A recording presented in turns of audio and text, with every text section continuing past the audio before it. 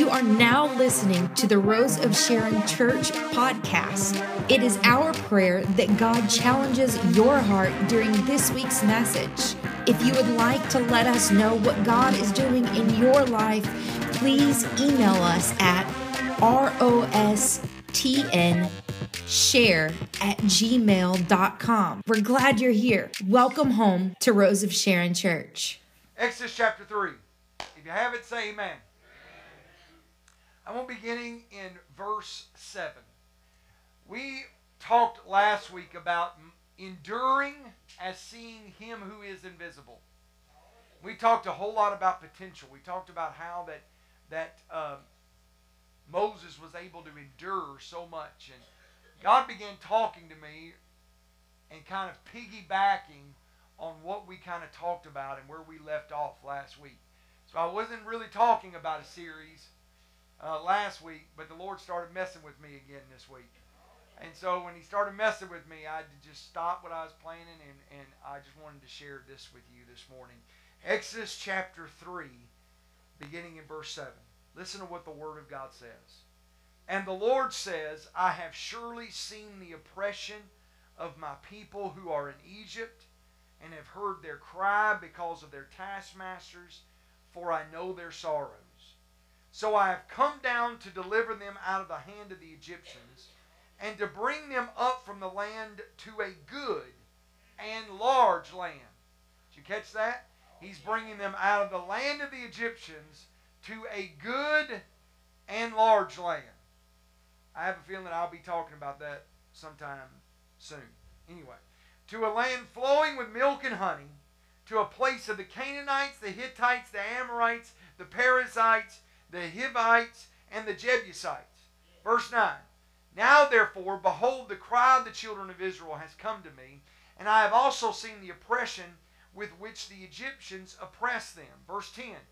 Come now therefore, and I will send you. Look at your neighbor and say, you.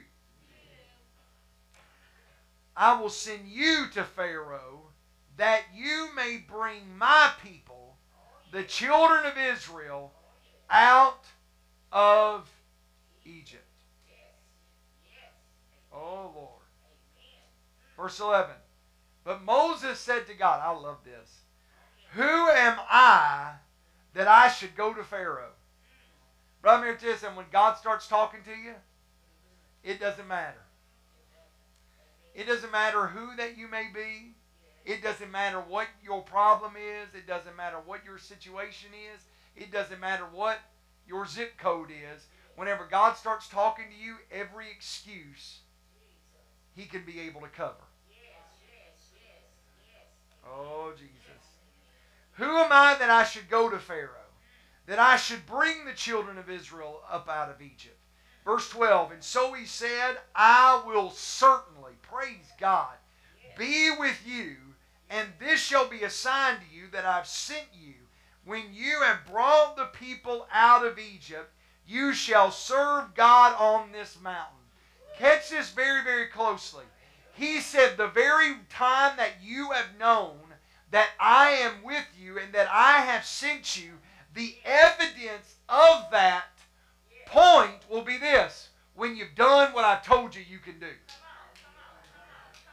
Now that is so much like God, that He will begin to talk to you about doing something, and you start saying, oh God, oh God, oh God, and He says, I'm going to be with you, and you say, oh God, oh God, oh God, and He says this, I'm going to show you that I am with you, but I'm going to show you in victory. Now you just do what I told you to do. Oh, Jesus. See, that's where sometimes we get all caught up in a whole bunch of mess. Is we want to come to a place that we want God sometimes to walk us through everything. And we want Him to be able to prove to us that He is God before we ever start. But God sometimes says this, I want to be able to do something in you, but, oh Jesus, but the moment that you're going to see it is whenever you take the first step in it. Brothers and sisters, some of you have been wondering, and some of you have been wondering the valley of the shadow of just all kinds of indecision, all kinds of mess, and all kinds of stuff. And you have all this stuff in your heart. You say this and that. And you say, I don't understand why God hasn't done. Let me share this with you, brother and sister. God won't do anything unless you, your first self, do something. Thank you, Sister Kathy. Shake that hanky, sister. Shake that hanky. Sometimes you just got to do something. And as you begin to do, God begins to show Himself. This morning, I want to preach on this topic. What is in your hand? Have you ever had a task that was seemingly bigger than you had the ability or time to be able to actually accomplish in yourself? About 10, 11, 12 years ago, somewhere around there, 10 years ago or so, we decided that we found something. It was a play set.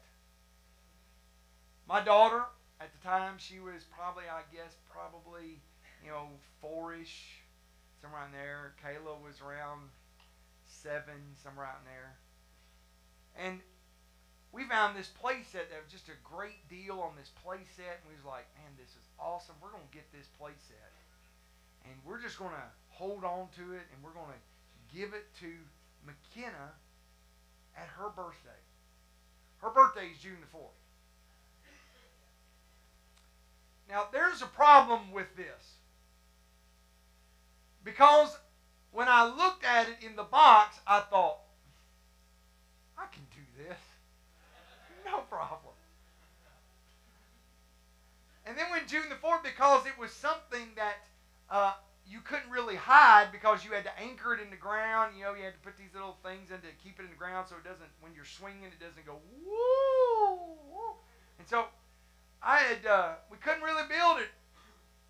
And so I had to wait till the birthday party and say, this is what we have for you. And she looked at the box going,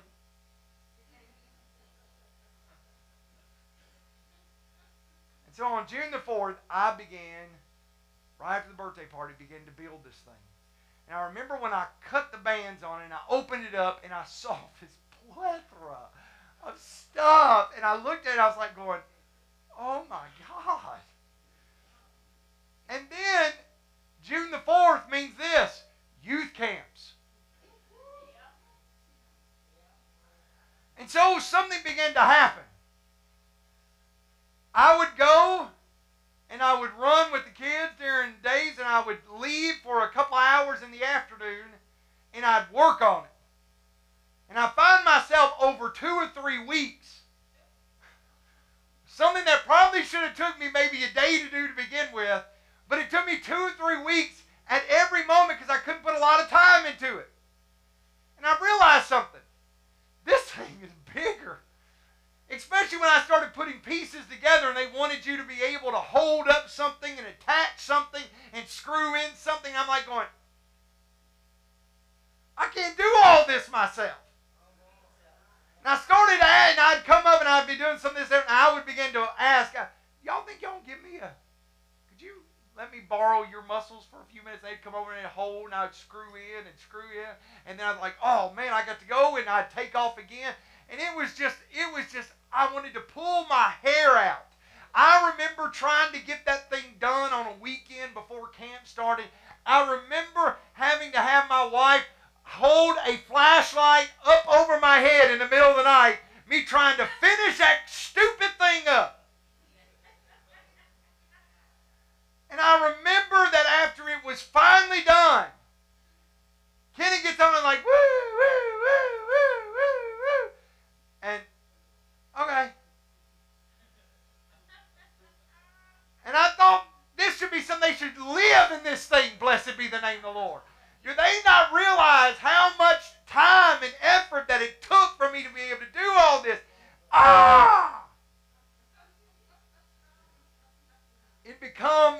When I looked at it, it was bigger than what I could do myself. I needed help, and the time was just crazy. Now, brother and sister, understand something. As I was going through that whole issue, and I was going through all that time, And I was going through all this stuff. As I began to go through that, and I'd look at it day after day, and I'd work on it, and I'd say, whoo, I'm getting closer. And I'd look at all the parts remaining. I'd go, oh, Jesus, I'm nowhere near done. And I'd work at it some more and work at it some more. Brother and sister, can I just be able to share this with you? That God has a purpose for your life that is much like that purpose that I had. I was building something so that someone could be able to be blessed. I was doing something with my ability. I was doing something to be able to be a blessing. But brother and sister, in the middle of it, I realized something. This is bigger than what I could be able to handle at the time. And I needed help to be able to physically do what I needed to do. Brothers and sisters, so many times in our life, whenever we begin to talk about purpose, and we begin to talk about potential, and we begin to talk about things that God can do in us with our giftings, and we can be able to begin to talk about these issues in our life, mainly many times as we begin to talk about it, we begin to look like I did the first day I popped open that box and saw all that stuff and go, oh my Lord, have mercy.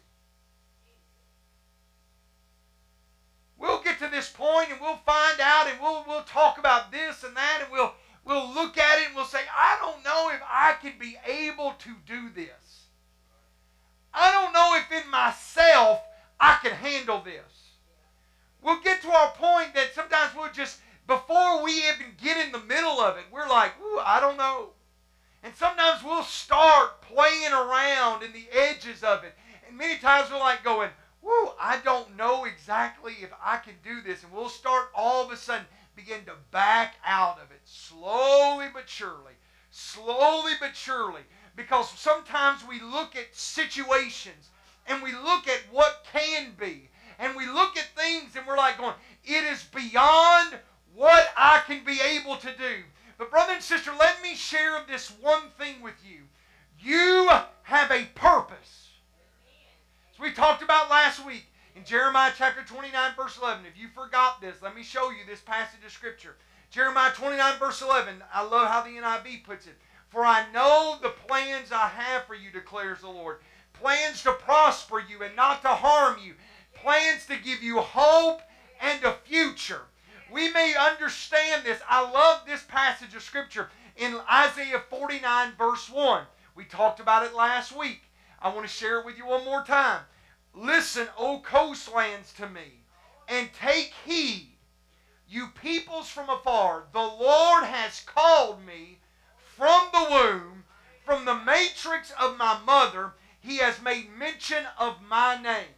We talked about that before you were even born, the Lord had a purpose for you. Before the moment of your conception, He had already come to a place that He was there beginning to mold and beginning to put giftings in your life so that you can be able to fulfill the potential that God has in your life. Your place of contentment, your place of happiness, your place of blessing, your place of hope, it usually is found wrapped up somewhere in you using your gifts for the Lord. You'll find it many times. But this is the thing that I find, because in verse 1 it talks about potential. But this is sometimes where the rubber meets the road. Because many times in our life that we come to a place that we have purpose, but purpose and potential mean nothing if you don't do something with it. There must be some type of accomplishment. There must be something where we begin to tap into our potential and we begin to find and begin to accomplish our purpose. We must begin to tap into what God has given us and allow us to begin to pursue and to accomplish the purpose for us being here.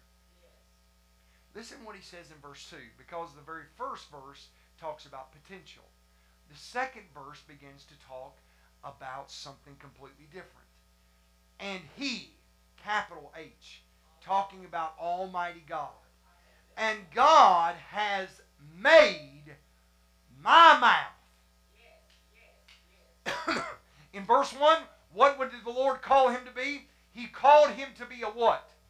In verse 1. Called him to be a what? A prophet. Come on, somebody, open up your ears and listen this morning. He called him to be a prophet. And now, in verse 2, he says this, and he has made my mouth. Prophets use their mouths. And he says this, God has made my mouth as a sharp sword. In the shadow of his hand, he has hidden me. And he has made me a polished shaft. In his quiver, he has hidden me. Brother said, what does that mean? It means this, brother, and that is this. You have potential. You have an ability. You have something that God has put within you. But brother and sister, you not only have potential, but you also have God-given divine help to be able to make you into what God has called you to be.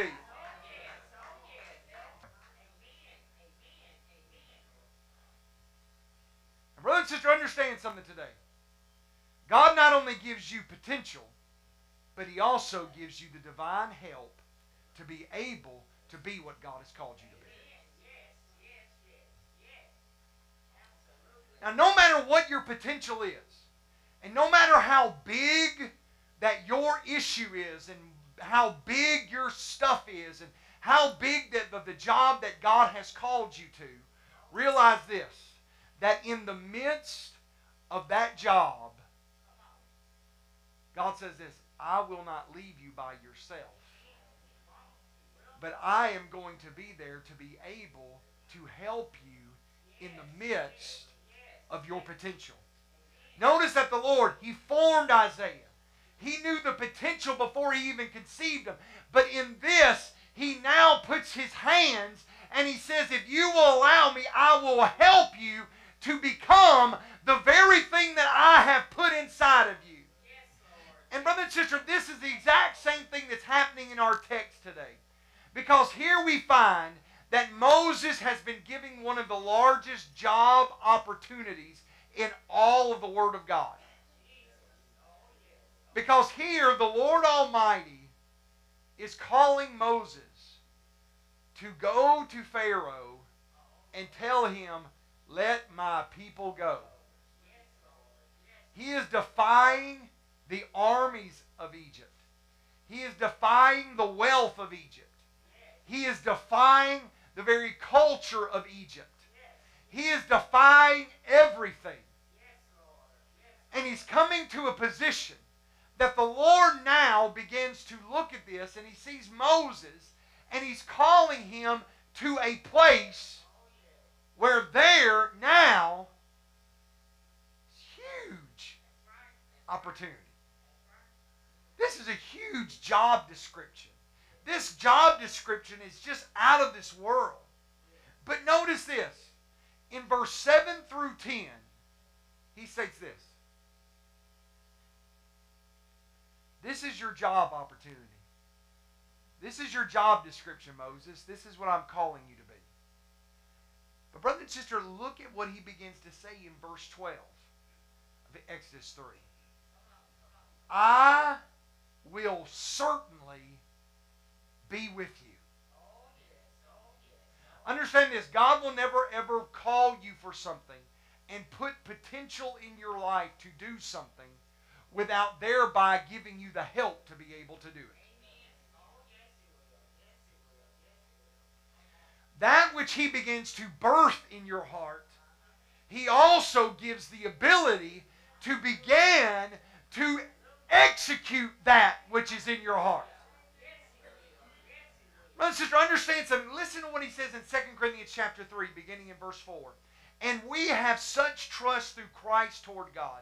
Not that we are sufficient of ourselves to think anything as being from ourselves, but our sufficiency is from God, who also made us sufficient as ministers of the new covenant, not of the letter, but of the Spirit. For the letter kills, but guess what? But the Spirit gives life. Paul says this, yes, the Lord calls us into ministry. He calls us to be able to serve. But in the midst of His calling, He also empowers us so that we can be able to do what God has called us to do. Let me tell you something, brother and sister. It don't matter what God is calling. It doesn't matter the place and the purpose. It doesn't matter where that it is. It doesn't matter if God is calling. You know, the crazy thing, I was watching the inauguration the other day, and I saw Paula, I think her name, Paula White, was there that prayed at the inauguration. And I was sitting there and I was watching her, and I was like, I was in a conference in a place where she hired her worship leader out of the same place that I was at that conference. And at the time, you know, she was just regular pastor. She hadn't made it, you know, to where she's at now. And I was thinking, man, it's amazing what God can be able to do if you just give Him the opportunity to be able to do it. See, friends, there's so many times we get to a position where that we look at the job and we look at the opportunity. And instead of looking at the opportunity and we get all freaked out because of the opportunity, and God just says this, don't freak out over the opportunity without first understanding that whenever you go, I'm going with you. Whenever you begin to teach, I'm teaching with you. Whenever you begin to talk to somebody about the Lord, I'm talking with you. Whenever you begin to do, I begin to do with you. Certainly I will be with you. How big and bloated do we think of ourselves? And we're like walking in going, I can be able to handle this. And understand, God understands who we are. And He understands exactly that no matter who we all need help. So this is the reason why he writes in Philippians chapter 4 and verse 13, chapter 4 and verse 13, I can do all things through Christ who strengthens me. It's not about the job. It's not about the purpose. It's not about the potential. It's about God. He can do all things with you. Why do we freak out about the job whenever God says, I will certainly be with you? Oh, Brother Tim, but but you're talking about a Sunday school class. Oh. Let me just share something with you. There are some individuals that have the gift of teaching. And there are some individuals that are just not there yet. And that's fine, because guess what? You're going to get there. You have the giftings, it just has not been developed in you. That's okay. Guess what? God's going to continue to work with you, and guess what? It's going to be developed in you. But brother and sister, there's a huge difference between me not being developed and then me at the same time not being ready to trust the Lord whenever the opportunity is given. Ooh, I know I just stepped on some toes. But then I can't be able to talk to them about the Lord. You know, he works with me. I can't be able to talk to him about the Lord. Yes, you can talk to him about the Lord. Why? Because, brother and sister, the Word of God tells us this, that the Lord will even give us the words to be able to speak if we will just trust Him, if we will just step out and be able to do. It's not about the job. It's not about the purpose. It is about the Lord. And He is with you today.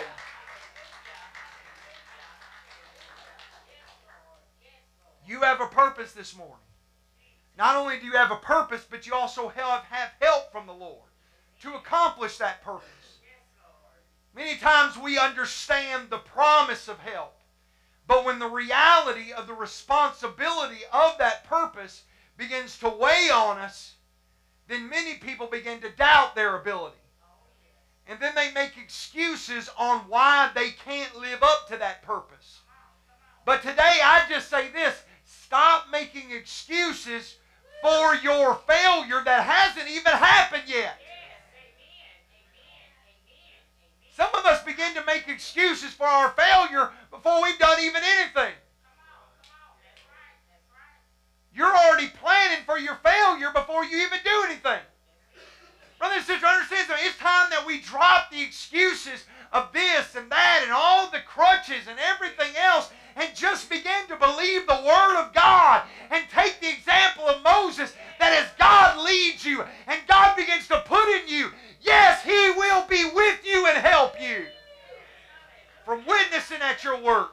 to living for God at your work, from doing something in the church, whatever it may be, brother and sister, understand. The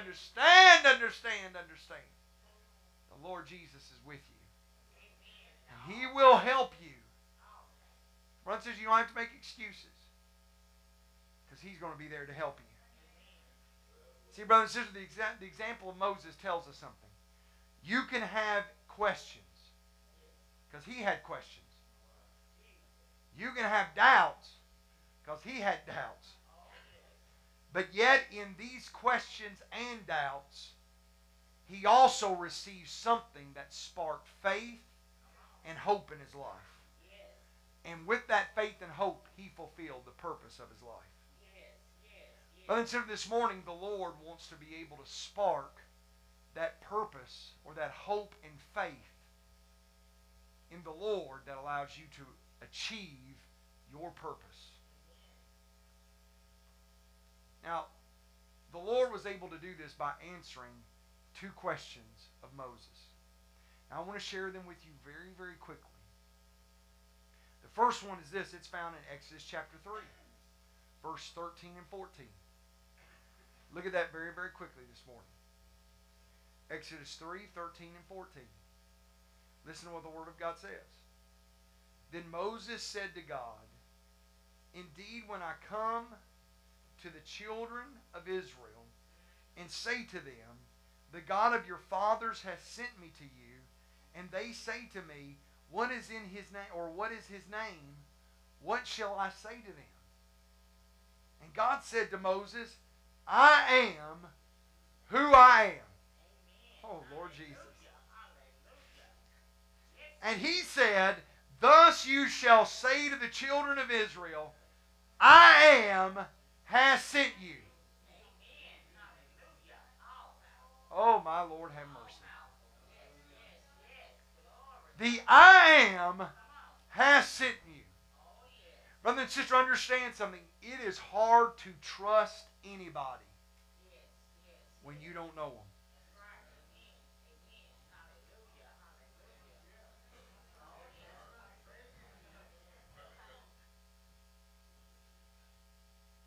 You know what Moses is asking in this passage of Scripture? That's pretty much this. Who in the heck are you? He's saying, you done showed up in a fiery, burning bush. But who are you? You can be able to be in a position where you can experience the presence of the Lord. And you can see it. That doesn't mean that you actually know who it is.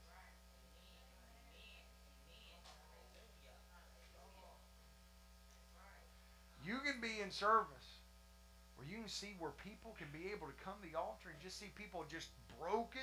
And then on the other side, you can see other people that are just like,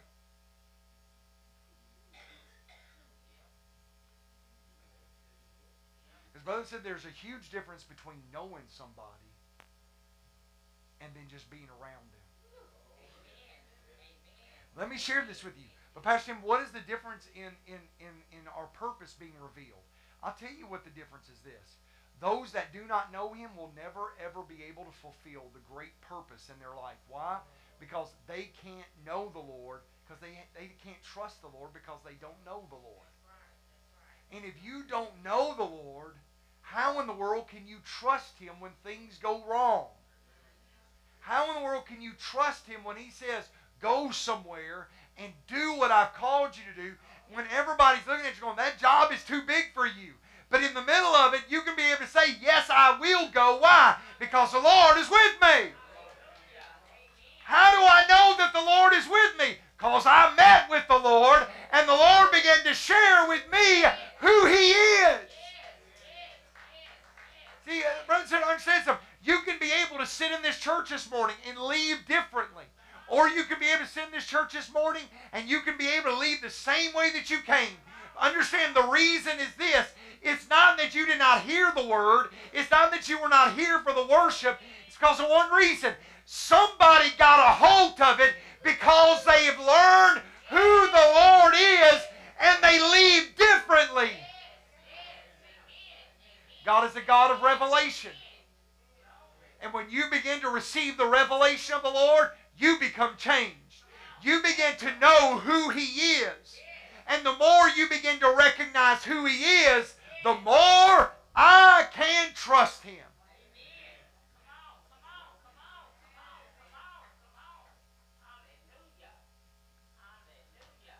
I want to tell you something. I got a telephone call the other day. I had a tire that had slow leaking, and I ran up to go get it a quick. Yeah, bring it up right now. Bring it up right now. We'll get you right in. You can drive. It's like getting there, and you sit there, and it'll be 2 hours. What happened? Just on the phone with you 15 minutes ago. Well, you must have talked to her. Sorry. Yeah, he's trying to strangle somebody. I sit there and I had a drink. It's in one of those coolers, and I was sitting down there and I was trying to be able to respond to some email, and I was trying to be able to do all this other stuff, and I got a telephone call, one I'd been waiting for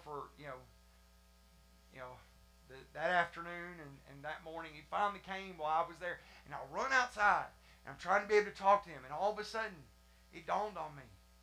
I left my drink. And I was thirsty. And I went in there and I looked around. There was people all the way around my cup. I picked up my cup.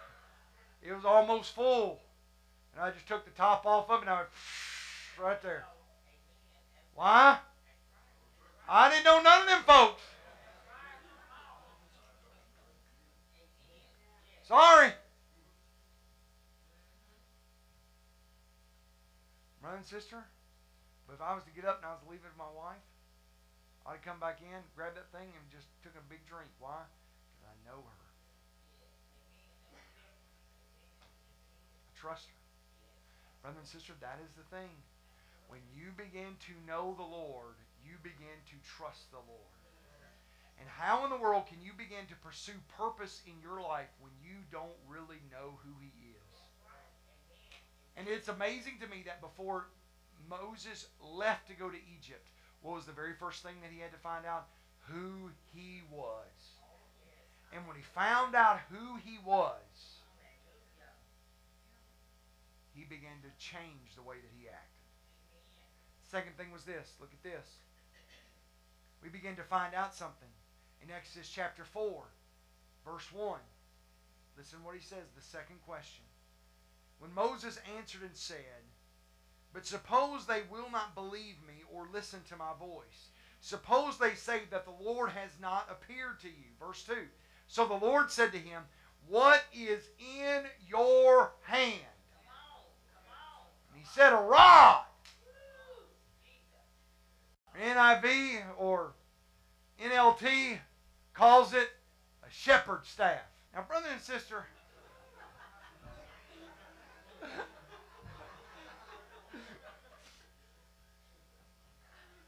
I recognize something. Just, man, I'm about to throw it your way. Realize this, brother and sister, that Moses now knows who the Lord is. And his inherent promise that he's going to go with him. He's already figured out that he's bad to the bone. Why? Because he's just set a bush on fire and it's not consumed. But understand something, that there are still lingering doubts that he can be able to do this.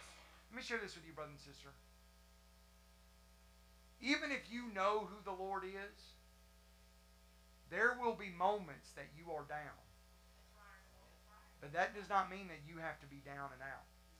I know I already said it already tonight or today, but just because you are down does not mean that you have to be down and out.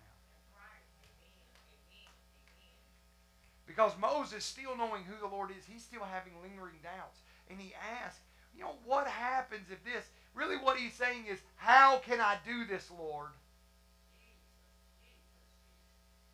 And Moses gets this question. What is in your hand?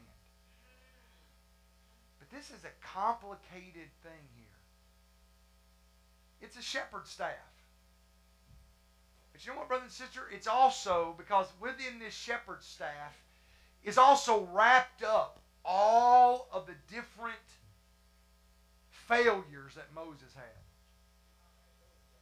Within this staff is wrapped up all of the issues that he's had to deal with. See, brother and sister, understand something. Moses, as we talked about last week, was found and raised as Pharaoh's own child, his own grandchild. He was really raised to be able to hold a scepter. But because he failed, the scepter was taken. And because he had to run from Pharaoh, because he killed an Egyptian soldier that was beating a Hebrew, he was in a desert. But even though he was in the desert, guess what? It found his way to a staff.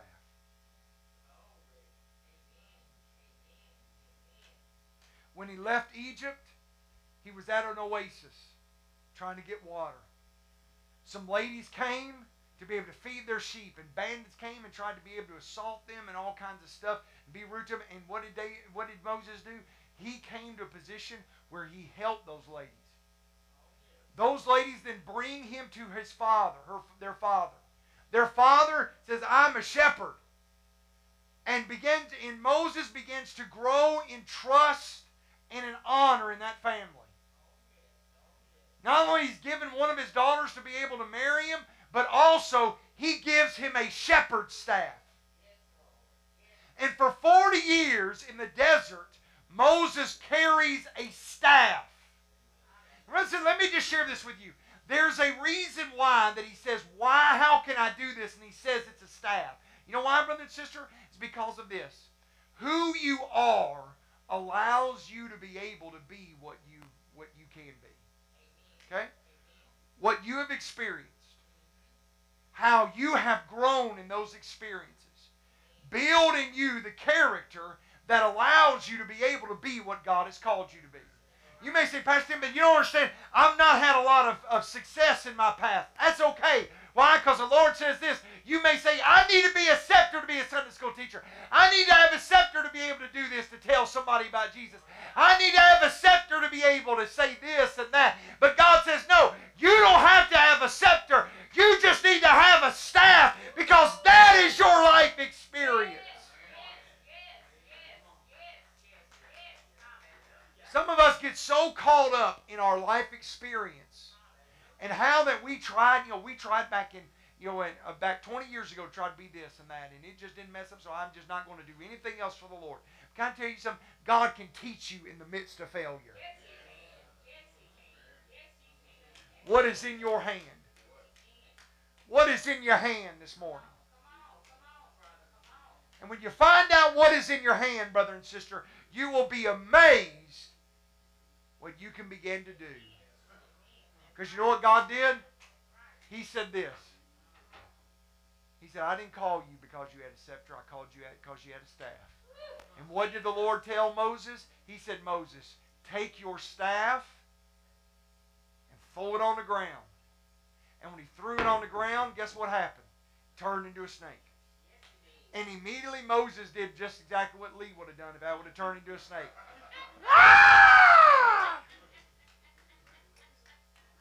He probably climbed the nearest tree. He was like, what? What? Bye, girl. Bye. The Lord says, reach down there and grab that snake. When he did, it became a staff. Let me share something with you. The only reason why he's able to grab the snake is because he had found out who the Lord was. Picked up the staff, and all of a sudden, it became a staff again. Brothers, let me share this with you. You don't know what God can be able to do with your staff and your experiences until you let God try.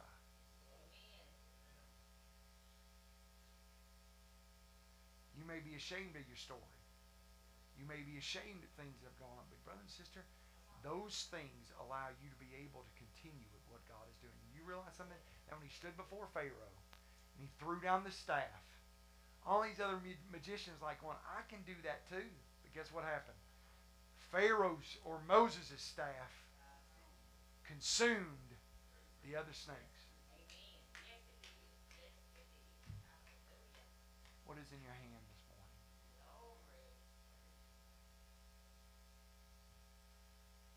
Because each of us have a purpose. Each of us have something to be able to work with. But what do we do with that? Father, in the name of Jesus today, thank you, Almighty God, Lord. Lord, for this word and for this people. Dear God, these past 2 weeks, Lord, we've been talking quite a bit about potential, about purpose, about fulfilling that purpose. Dear God, Lord, there's so many excuses. There's so many reasons why we can't be able to do what you're calling us to do. But in every case, the answer is still the same. I am with you. Dear Lord, let us begin to trust you. Let us begin to get to know you so that as we know you, we trust you. And as we trust you, we begin to see things done. I pray in the name of Jesus. You are now listening to the Rose of Sharon Church podcast. It is our prayer that God challenges your heart during this week's message. If you would like to let us know what God is doing in your life, please email us at rostnshare@gmail.com. We're glad you're here. Welcome home to Rose of Sharon Church. The enemy knows, because I will say this. The enemy knows. He recognizes that God is fixing to bless. Let me say that again. The enemy knows, and he begins to mess whenever he begins to recognize that God is about to bless. And so whenever the enemy begins to see, because you know what? I'm not a weatherman, but whenever it's 12 o'clock outside and there's a black cloud coming this way with a little funnel coming on it, you know what? Something in my head goes, that's bad.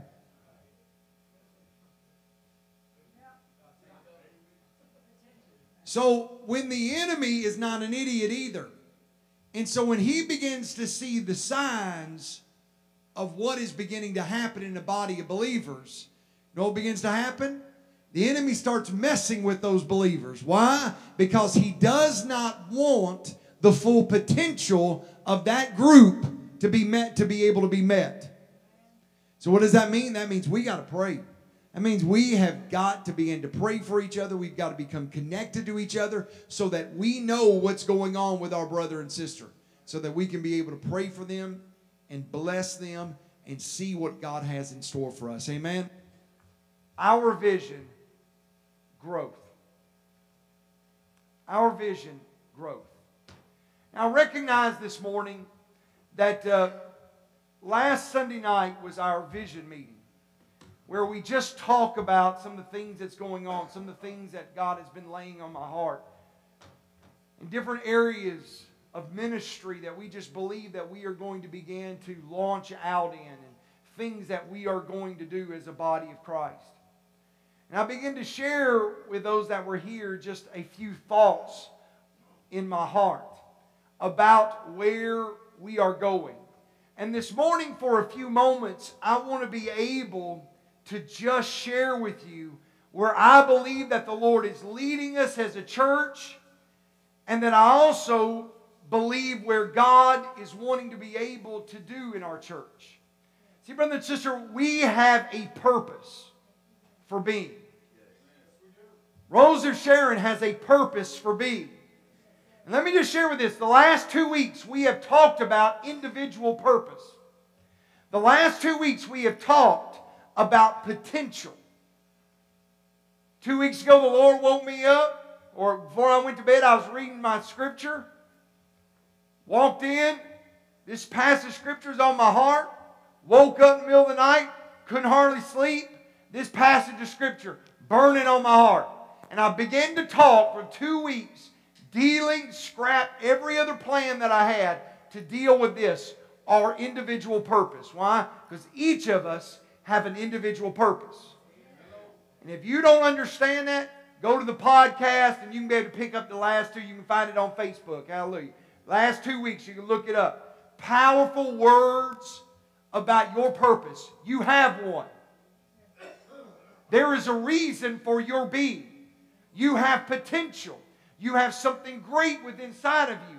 But brother and sister, it becomes our responsibility to be able to unleash that potential and put ourselves in a position where God can be able to use what He's put inside of us. Now understand something. That is important for you to understand the last 2 weeks, because brother and sister, this church cannot fulfill its potential until you yourself fulfill yours.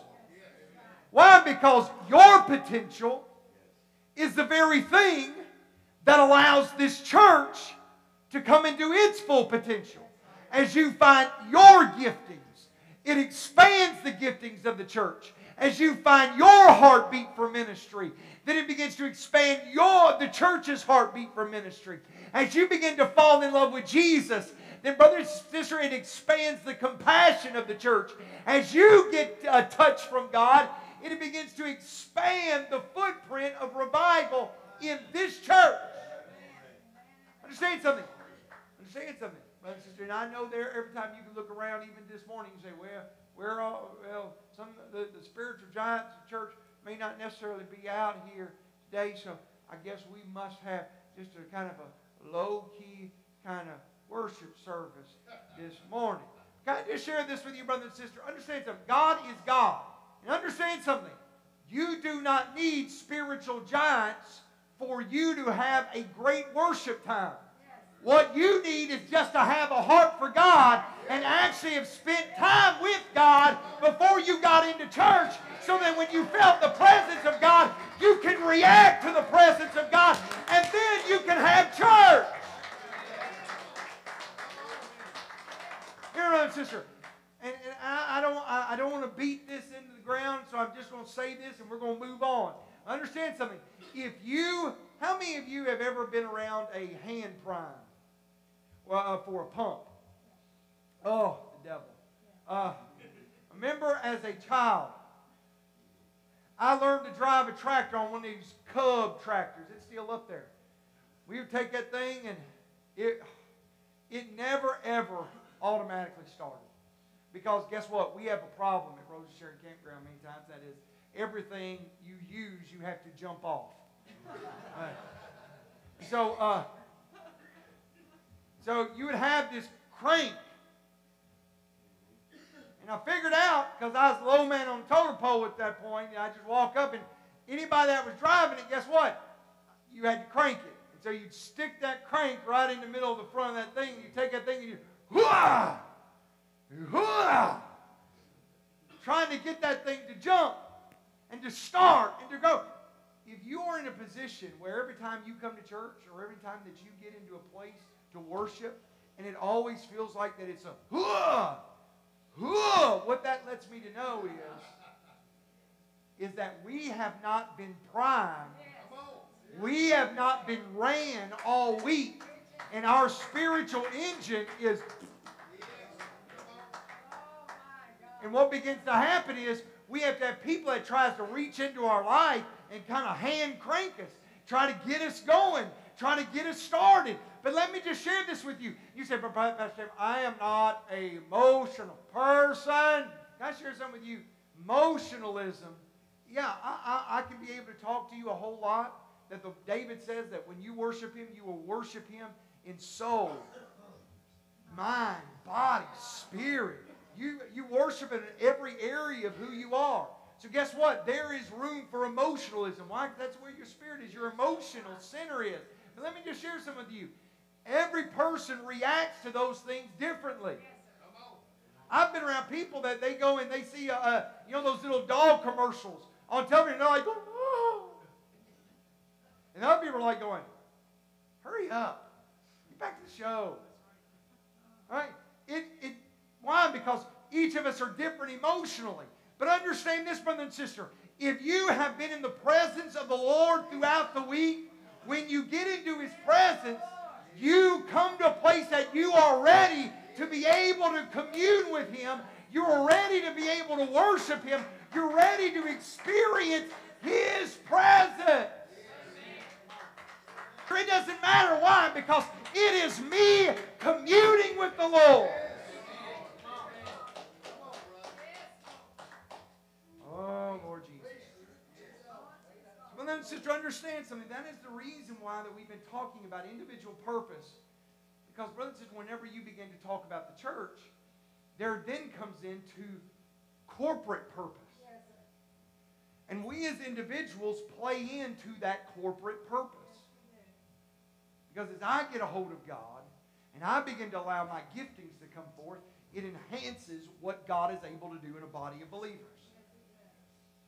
And so when we all begin to find our place and we begin to feel that place of ministry within this church, then the purpose of the church can then be executed effectively and successfully.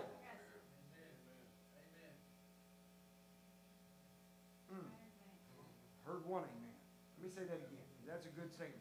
When we all begin to find our place and then begin to fulfill that place of ministry within this church, then the purpose of this church can be executed effectively and also successfully. Thank you. God wants us to be effective and successful in our purpose. To reach our purpose as a church, I believe that the direction that the Lord is leading us is exemplified in the example of the first church of the book of Acts. Okay? Our purpose is as the first church's purpose. I want you to look here at Luke chapter 24. Luke chapter 24. Flip over. Luke chapter 24. And I just want to share this with you. And I want to preach just part of what I talked about last Sunday night. Luke 24. Look at verse 46. When you have it, say amen.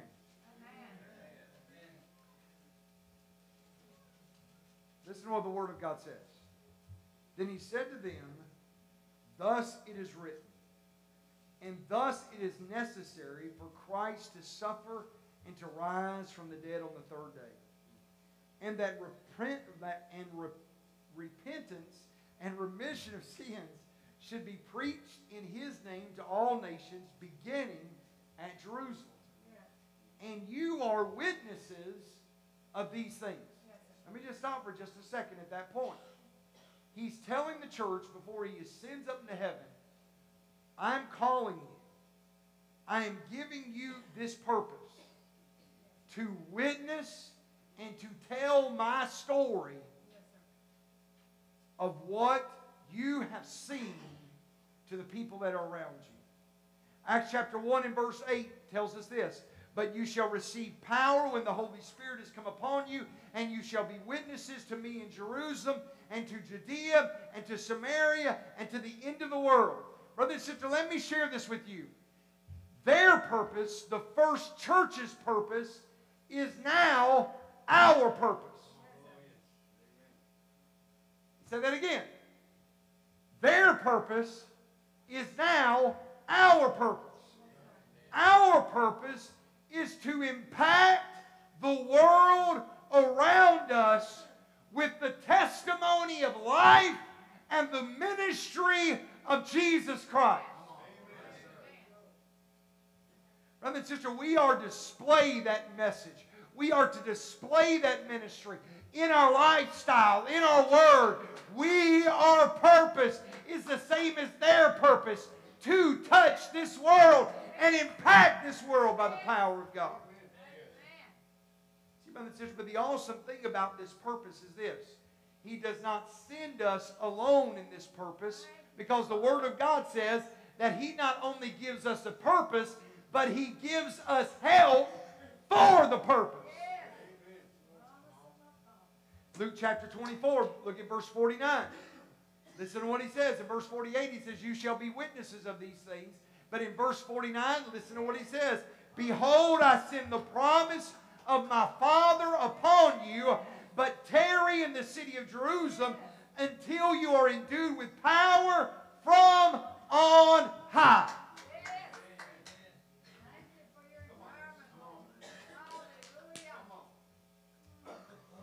Brother and sister, understand something.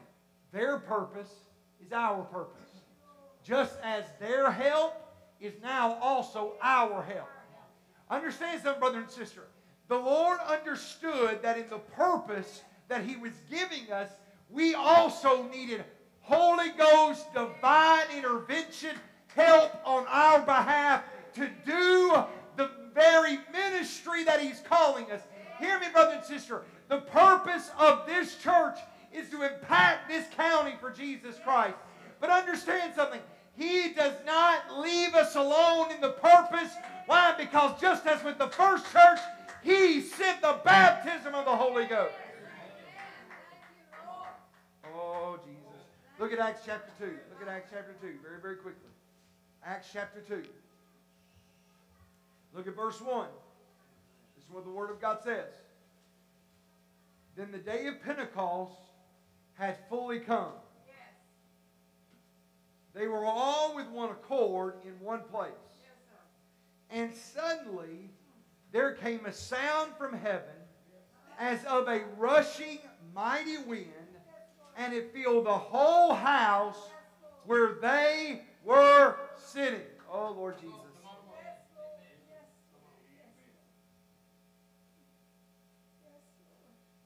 Brother and sister, every time that we walk in this building, my prayer is this: Holy Ghost, fill this place. Holy Ghost, fill this place. Every time we walk in on a Sunday, on a Wednesday, in special services, dear God, let the Holy Ghost fill this place. Let it completely fill it up from side to side, from front to back. Every single Sunday school class, in the nursery, in the kids' church, the fellowship hall, even in my office, wherever. Let the Holy Ghost fill the house. Does anybody else agree with me? Holy Ghost, fill the house when we get together. Come on, somebody. Come on, home folks back there. Somebody raise a hand and just say glory. Realize something, brother and sister. We've come to a place, and we come to this place that we want the Holy Ghost to show up. Because listen to something. When the Holy Ghost shows up, stuff happens.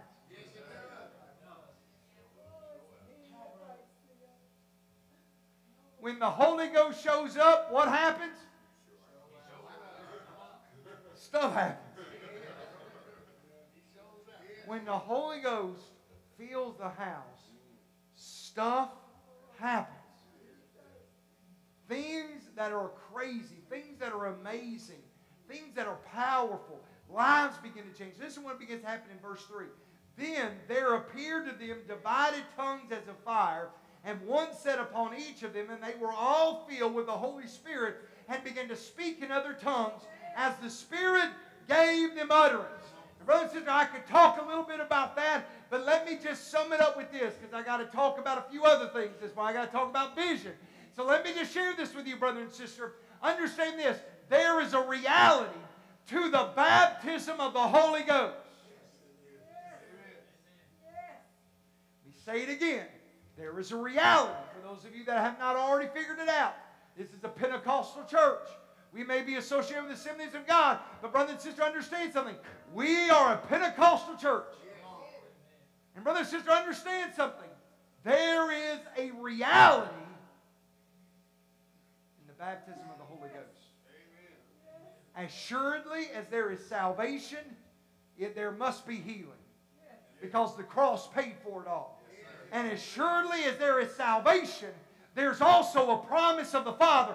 If His Word is true, and if His Word is faithful, and His Word is forever settled in heaven, if there is salvation, there also must be a baptism of the Holy Ghost, and it's real. Let me share this with you. It is not something to be scared of. It's not something to run from. But brother and sister, it is something that is natural. It's natural for the child of God to eventually become baptized in the Holy Ghost. You get hungry enough, God will fill it for you, brother and sister. You seek after Him enough, He will fill you, brother and sister. If you come to a place that you're ready, He will fill you with the baptism of the Holy Ghost. Brother and sister, for that kind of stuff to happen, guess what? We need to be able to make sure the environment is right. Oh, Jesus.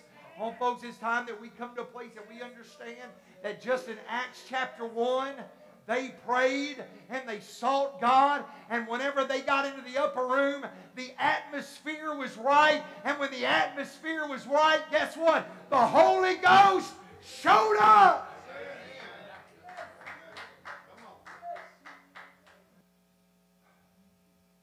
God wants our church to be a church with an atmosphere that allows for the supernatural to take place. Listen to me. Listen to me. Oh, Jesus. Y'all have to forgive me for just a moment. Let me just be blunt for just a second, then we can go on and shout for just a moment. Let me share something with you. The atmosphere is created not by the lights, not by the music, not by the decor. The atmosphere can be helped by those things. But the atmosphere is created whenever there are believers that have been praying before they get here. And they are ready to be able to come into the presence of the Lord. Brother and sister, those that hunger and thirst after righteousness, they shall be filled. Brother and sister, there's one thing that I found about God, that whenever you show up hungry in a church service, God will always show up in some form. And when He shows up, He brings extra for everybody. Honey, if you will just get a hungry for God and get into His presence, He will bring on Sunday morning extra for everybody else around you.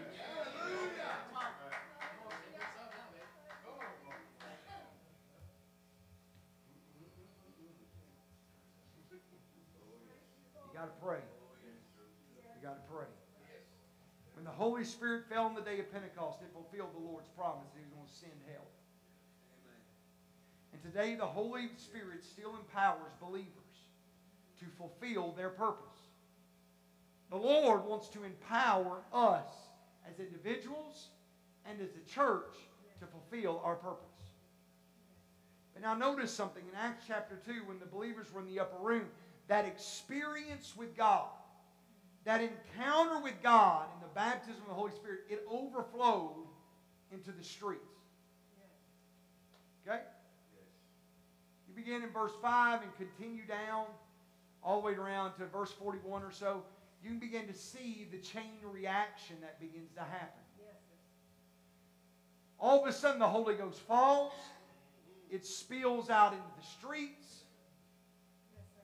People are speaking in tongues. The people that are around are going, what? I've said it again. I've said it before and I'll say it again. Brother and sister, in every great move of God, there will be some people that are going, what?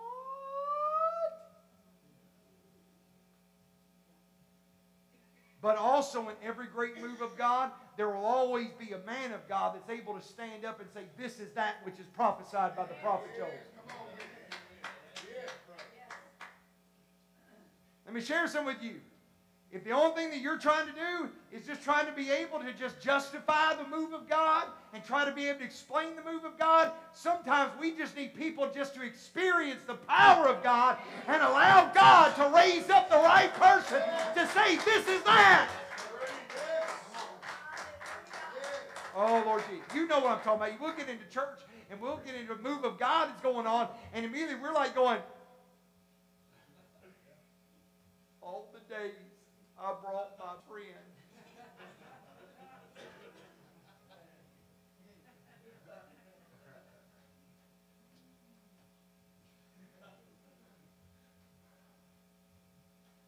And so while the power of God is beginning to move, and Sister Warhoop is going, ooh, thank you, Jesus. And you've got Sister, Helicopter, woo, thank you, thank you. And you've got all this stuff going on. And in the middle of all that, you're sitting there going, God, I brought my friend. He's going to be freaking out.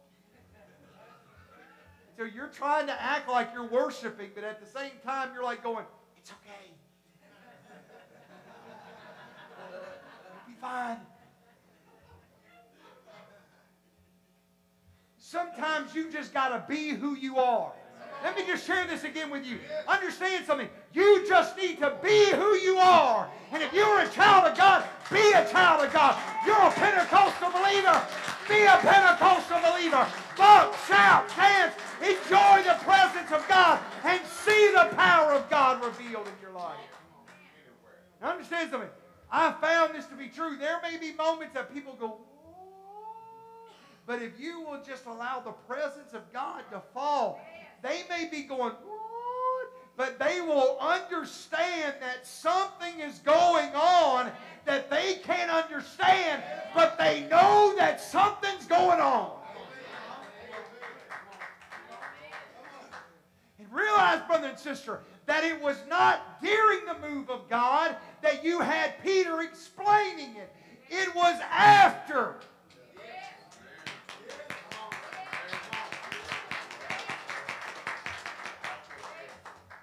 Here we come, brothers. So I'm here to tell you something. God will always come to a place that He will raise up the man in any God-centered move of God that will stand up and say, this is that which is prophesied by the prophet Joel.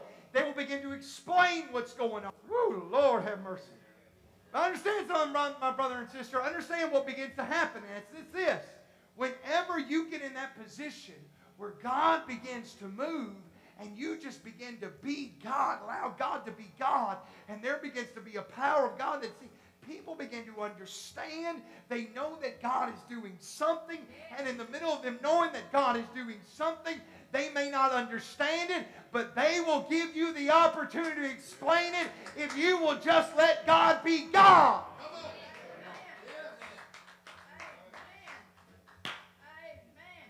Because you don't want to talk them through it. And then them not really experience it. And then look at you and go, well, if it was really real, you wouldn't have been talking. You know Jesus.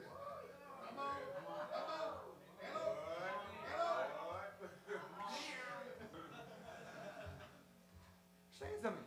If you are really, have you ever thought about this? Think about this. You're in the move of God. You can be the greatest example or the greatest detriment to your friends and your family experiencing a move of God. Yes. Why? Because they equate you as knowing the Lord you're talking about. That's right. Come on. And they watch you. Yes. And if you are not living in a way, it causes the Lord to be either glorified or doubted. Yes. Jesus. I know I'm preaching and y'all are just saying, dear God, is this brother ever going to get finished? But listen, brother and sister, in Acts chapter 2, verse 7 and 14, the Word of God says this, that in those moments, whenever they began to be used of God and they began to speak, the people looked around, they went, what? But in verse 7 and verse 14, in the midst of their what? They were amazed at what God was doing. Why? Because they recognized the only way that these guys can be able to do what they're doing is if Almighty God was speaking to them. Come on. Let me share this morning, brother and sister. Understand this, that you are in a position where you need to know that God is God, that the Holy Ghost is still able to move, that the power of God is still great, and so let Him flow through you in Jesus' name. Catch this. They come to a place. Peter stands up in the middle of it and he says, this is that. And you start talking about this is that. You know what begins to happen? People begin to hear. They begin to recognize what's going on. They begin to hear. And listen what then begins to happen. Because brother and sister, understand something. Their purpose is our purpose. Their help is our help. Their purpose is to reach the lost, to impact the world. Ours is to impact our county. Guess what? They had help. We have help. But you know what that begins to produce? It begins to produce one thing. Church growth.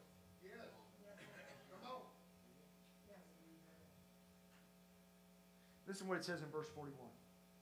After Peter began to speak, then those who gladly received his word were baptized. And that day about 3,000 souls were added to them. Catch this. They went from 150 to 3,000. Just like that. Okay, my question is this. How in the world do you handle going, what is it, like 2,500% increase just like that? How in the world do you come to a place where you have church growth that is so spontaneous, 2,500%? Boom! How do you get that to grow? How do you get that to mature? How in the world do you allow that to happen? See, brothers and sisters, let me share this with you. Church growth is not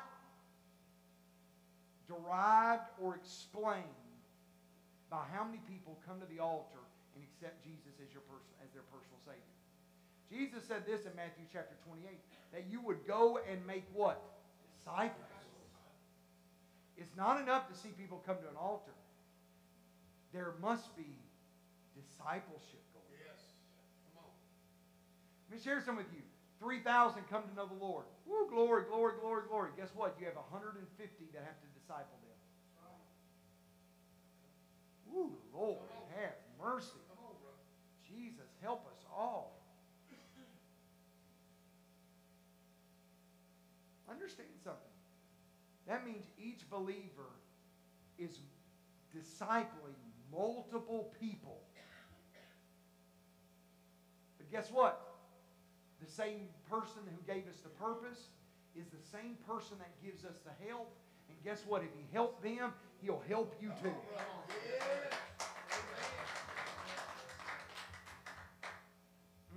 Catch this. Look at verse 42.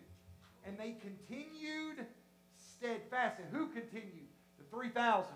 They continued steadfastly in the apostles' doctrine and in fellowship, in the breaking of bread and in prayers. Then fear came upon every soul, and many signs and wonders were done through the apostles. To catch this, discipleship, fellowship, they began to bring them into the body of Christ. And as new people were added and discipled in the body of Christ, faith began to grow, and then an honor toward God began to grow, and then guess what happened? The miraculous began to go. Verse 44. Now all who believed were together and had all things in common. Sold their possessions and goods and divided them among all as anyone had need. So continuing daily with one accord in the temple, breaking bread from house to house, they ate their food with gladness and simplicity of heart, praising God and having favor with all the people. And the Lord added to the church as daily those who should be or were being saved. Let's understand what's happening. They go from a church, 150 that had an experience, an overflow experience with the Lord, an outpouring of the Holy Ghost, and 150 turned into 3,000. And the 3,000 then began to incorporate them into the church. And all of a sudden, 3,000 became 3,150. And 3,150 began to see the power of God, and 3,150 began to see people won to God day by day by day by day by day.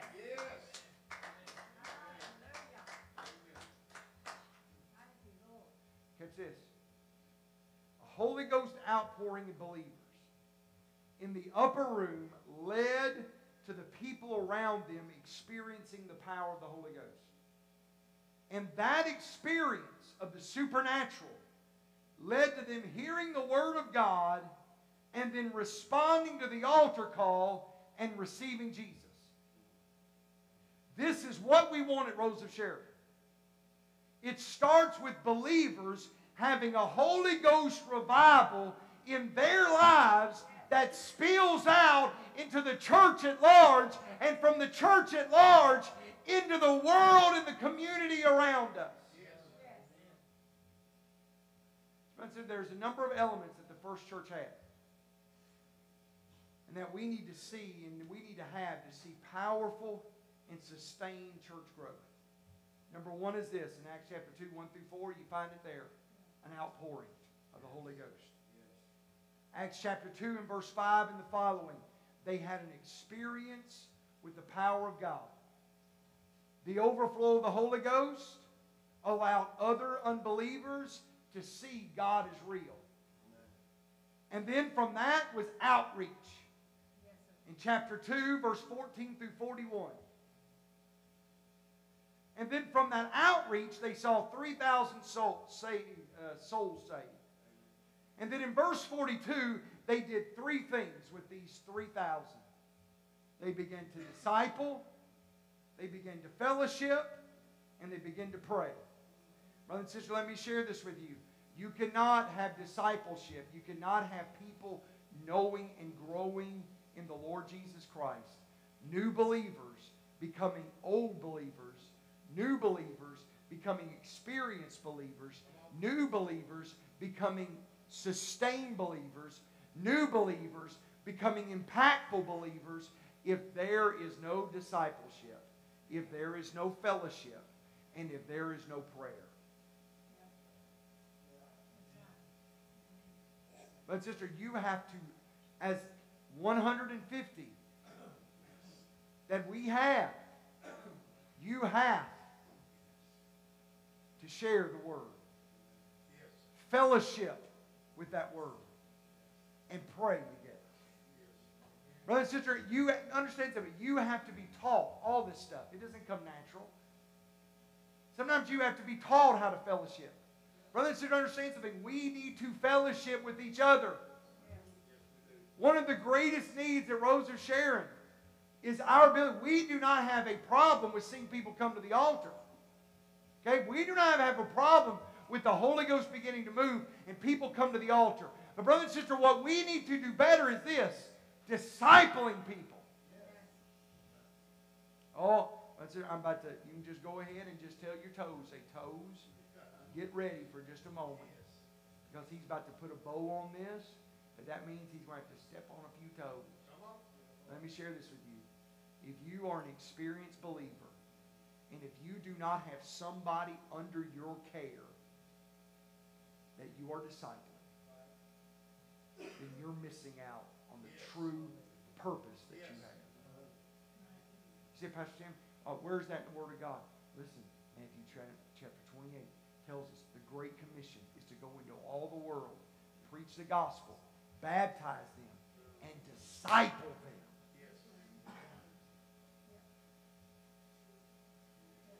There is, brother and sister, understand, there is a correlation between growth in a church and how well we disciple those that come to our altar. Okay? Brother and sister, understand something. This is something that even in my spirit, even in me, that I've been saying, Lord, how can I do this better? How can we be able as a body to do this better? Brother and sister, understand something. I am in the process now of reaching out every single week to 44 people trying to be able to disciple them. 44. You cannot, if Jesus cannot disciple 12 people by himself, understand something, and lose one, guess what? I am over my head in that. Because I'm nowhere like Jesus. understand something. We as a body of believers must begin to institute principles that allow us to disciple people. What good is having a move of God as people who come to the altar, for them to get up from the altar and battle and try to be able to make it for 2 weeks, only to give up on God and get bitter with God because somebody did not come to an altar, pray with them, grab them by the shoulder and say, I'm going to be with you. Here is my telephone number. You need me. I'm going to be praying for you.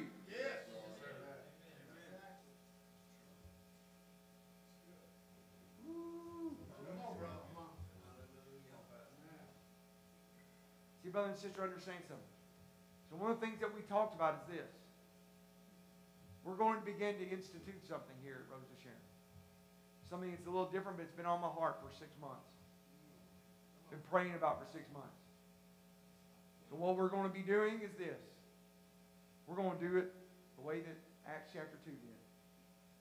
We're beginning discipleship groups. Life groups.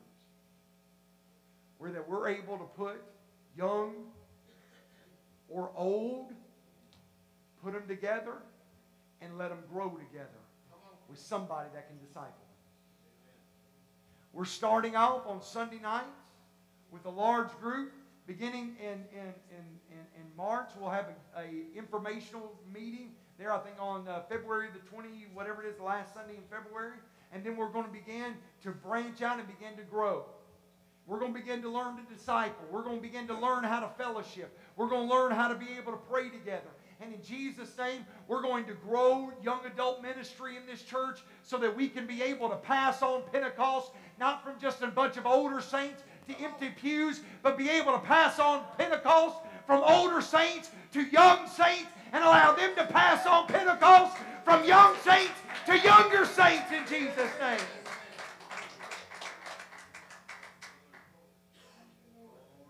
So, brothers and sisters, that's what we're going to begin to do. We're going to begin to disciple. We're going to begin to reach out. Brother and sister, this is the thing that we're going to begin, and we're going to be doing a lot more information as we get closer and sign up so that you can become a part of it. But understand this, brother and sister, it is something that we need to understand, that if the first church went from house to house and everything else, and to be able to disciple individually, to pray for each other individually, to be able to fellowship with each other individually, then brother and sister, we need to do a better job at it. And guess what? We're going to. Hallelujah. Woo.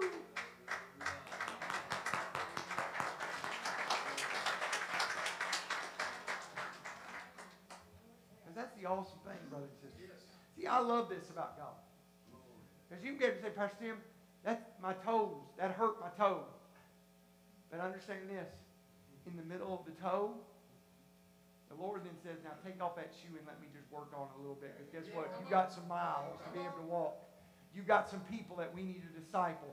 You need some people that you need to love. So let me help you with your feet so that I can be able to pour into you and that you can pour into others. Hallelujah. Thank you, Jesus. We're going to begin to do that for our older saints. We're going to have something I like to call prime timers. I don't know. We're going to have luncheons for lunch. We're going to start off once a month, begin to have luncheons. Why? Because of one reason. You need fellowship just as much as the younger folks do. Yes, we do. Yes. We're going to get together. We're going to pray together. We're going to fellowship together. We're going to eat together. Thank you. And then, yeah, I'm inviting myself. Hallelujah. We're going to come together. And we're going to break bread. And we're going to pray together. And we're going to get to know each other. And guess what? We are going to learn to be a community of faith. Look at your neighbor and say, a community of faith. Community of faith. Brother and sister, we're going to learn to be able to love on each other and pray for each other and pray the Holy Ghost down in the middle of our circumstance and situation. Why? God is able. Brother and sister, we're going to have a Monday night prayer group. Get together and pray. You say, Pastor Tim, I don't know how to pray. I don't really know how to. I encourage you. Come and just pray. And if you run out of stuff to pray, then listen to the people around you praying and just say, yes, Lord, yes, Lord, yes, Lord. Learn how to pray. Being around prayer. So, brother and sister, what began to happen is this. The new believers that are growing in discipleship, fellowship, and prayer, they begin to have a new honor of who God is. And they begin to experience the power of God. And as they experience the power of God, guess what then begins to happen? Unity and compassion are found. Verses 44 and 45. They begin to give to each other. They begin to bless each other. Nobody took advantage of it. They just began to give to each other. Why? Because they became a community of faith. Unity. Compassion one to another. Let me share something with you. I've been around people that say, Pastor Tim, you just, please don't tell this, I don't want anybody else to know what's going on. I just want to I'll just be right here and I'll hold on to it and I'll just suffer with it by myself. And I said, can I share this with you? That is the awesome thing about the body of Christ. When we become vulnerable with each other, then we can be able to have unity and compassion for each other. We can help each other. It doesn't mean we have to stand up in church and go, hey, I've got a problem, but it does mean that I can lean over to my prayer partner, the person that I've grown to be attached to, and just say, I need you to pray with me. Oh, Jesus, let me finish with this. And when unity and compassion was found, faithfulness began to come back to the house of God. Why? Because I was accountable to the people around me. Whenever I miss sitting with the people that I'm around, guess what? They notice. They call. They come by. They fix me supper if I'm sick. They love on me. Why? Because there are friendships that you feel that you allow people yourself to be vulnerable with. See, there's been more than one time I've said, is there anything we do? Oh, that's fine, that's fine. And I know in my heart they need us to do something. But if you don't want to be vulnerable with me, I can't force you to be. But that's the awesome thing about having fellowship within the body of Christ. I can be vulnerable, maybe not to a group, but to these three people, I can be vulnerable with. Oh, Jesus. Jesus, listen to this. Faithfulness to church and to each other in verse 46 then leads to what in verse 47? When they all got together, there was unity in the house. There was unity in the body of Christ. There was power that was then in display in the body of Christ. And they began to praise God. And they began to worship God. And there began to be outreach to the people around them. And every single day, there was new people won to God. And guess what? The church grew.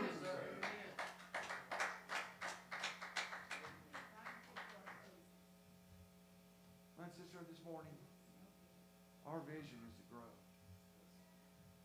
A few things that we talked about that we're beginning to do to be able. We want to see growth in every area of our church and in you as individuals. We want to see our youth grow. We want to see revival break out in our youth. We want to see revival break out in our children and allow them to be able to grow. There's some great new things that's getting ready to start up in our children's program. Getting ready to do a whole rebranding. Get ready to do a whole new stuff back there in the back. Beginning to reach out to our small families and reach out to people that need. Brothers and sisters, great stuff is happening. But understand, we need to come together as a body of Christ and begin to fellowship together, pray for each other, disciple each other, and begin to pray and to pour into each other. And find our place of ministry and begin to minister in the name of Jesus. Our desire, Rose of Sharon, is to fulfill this purpose to impact Tipton County. This morning, we want to see the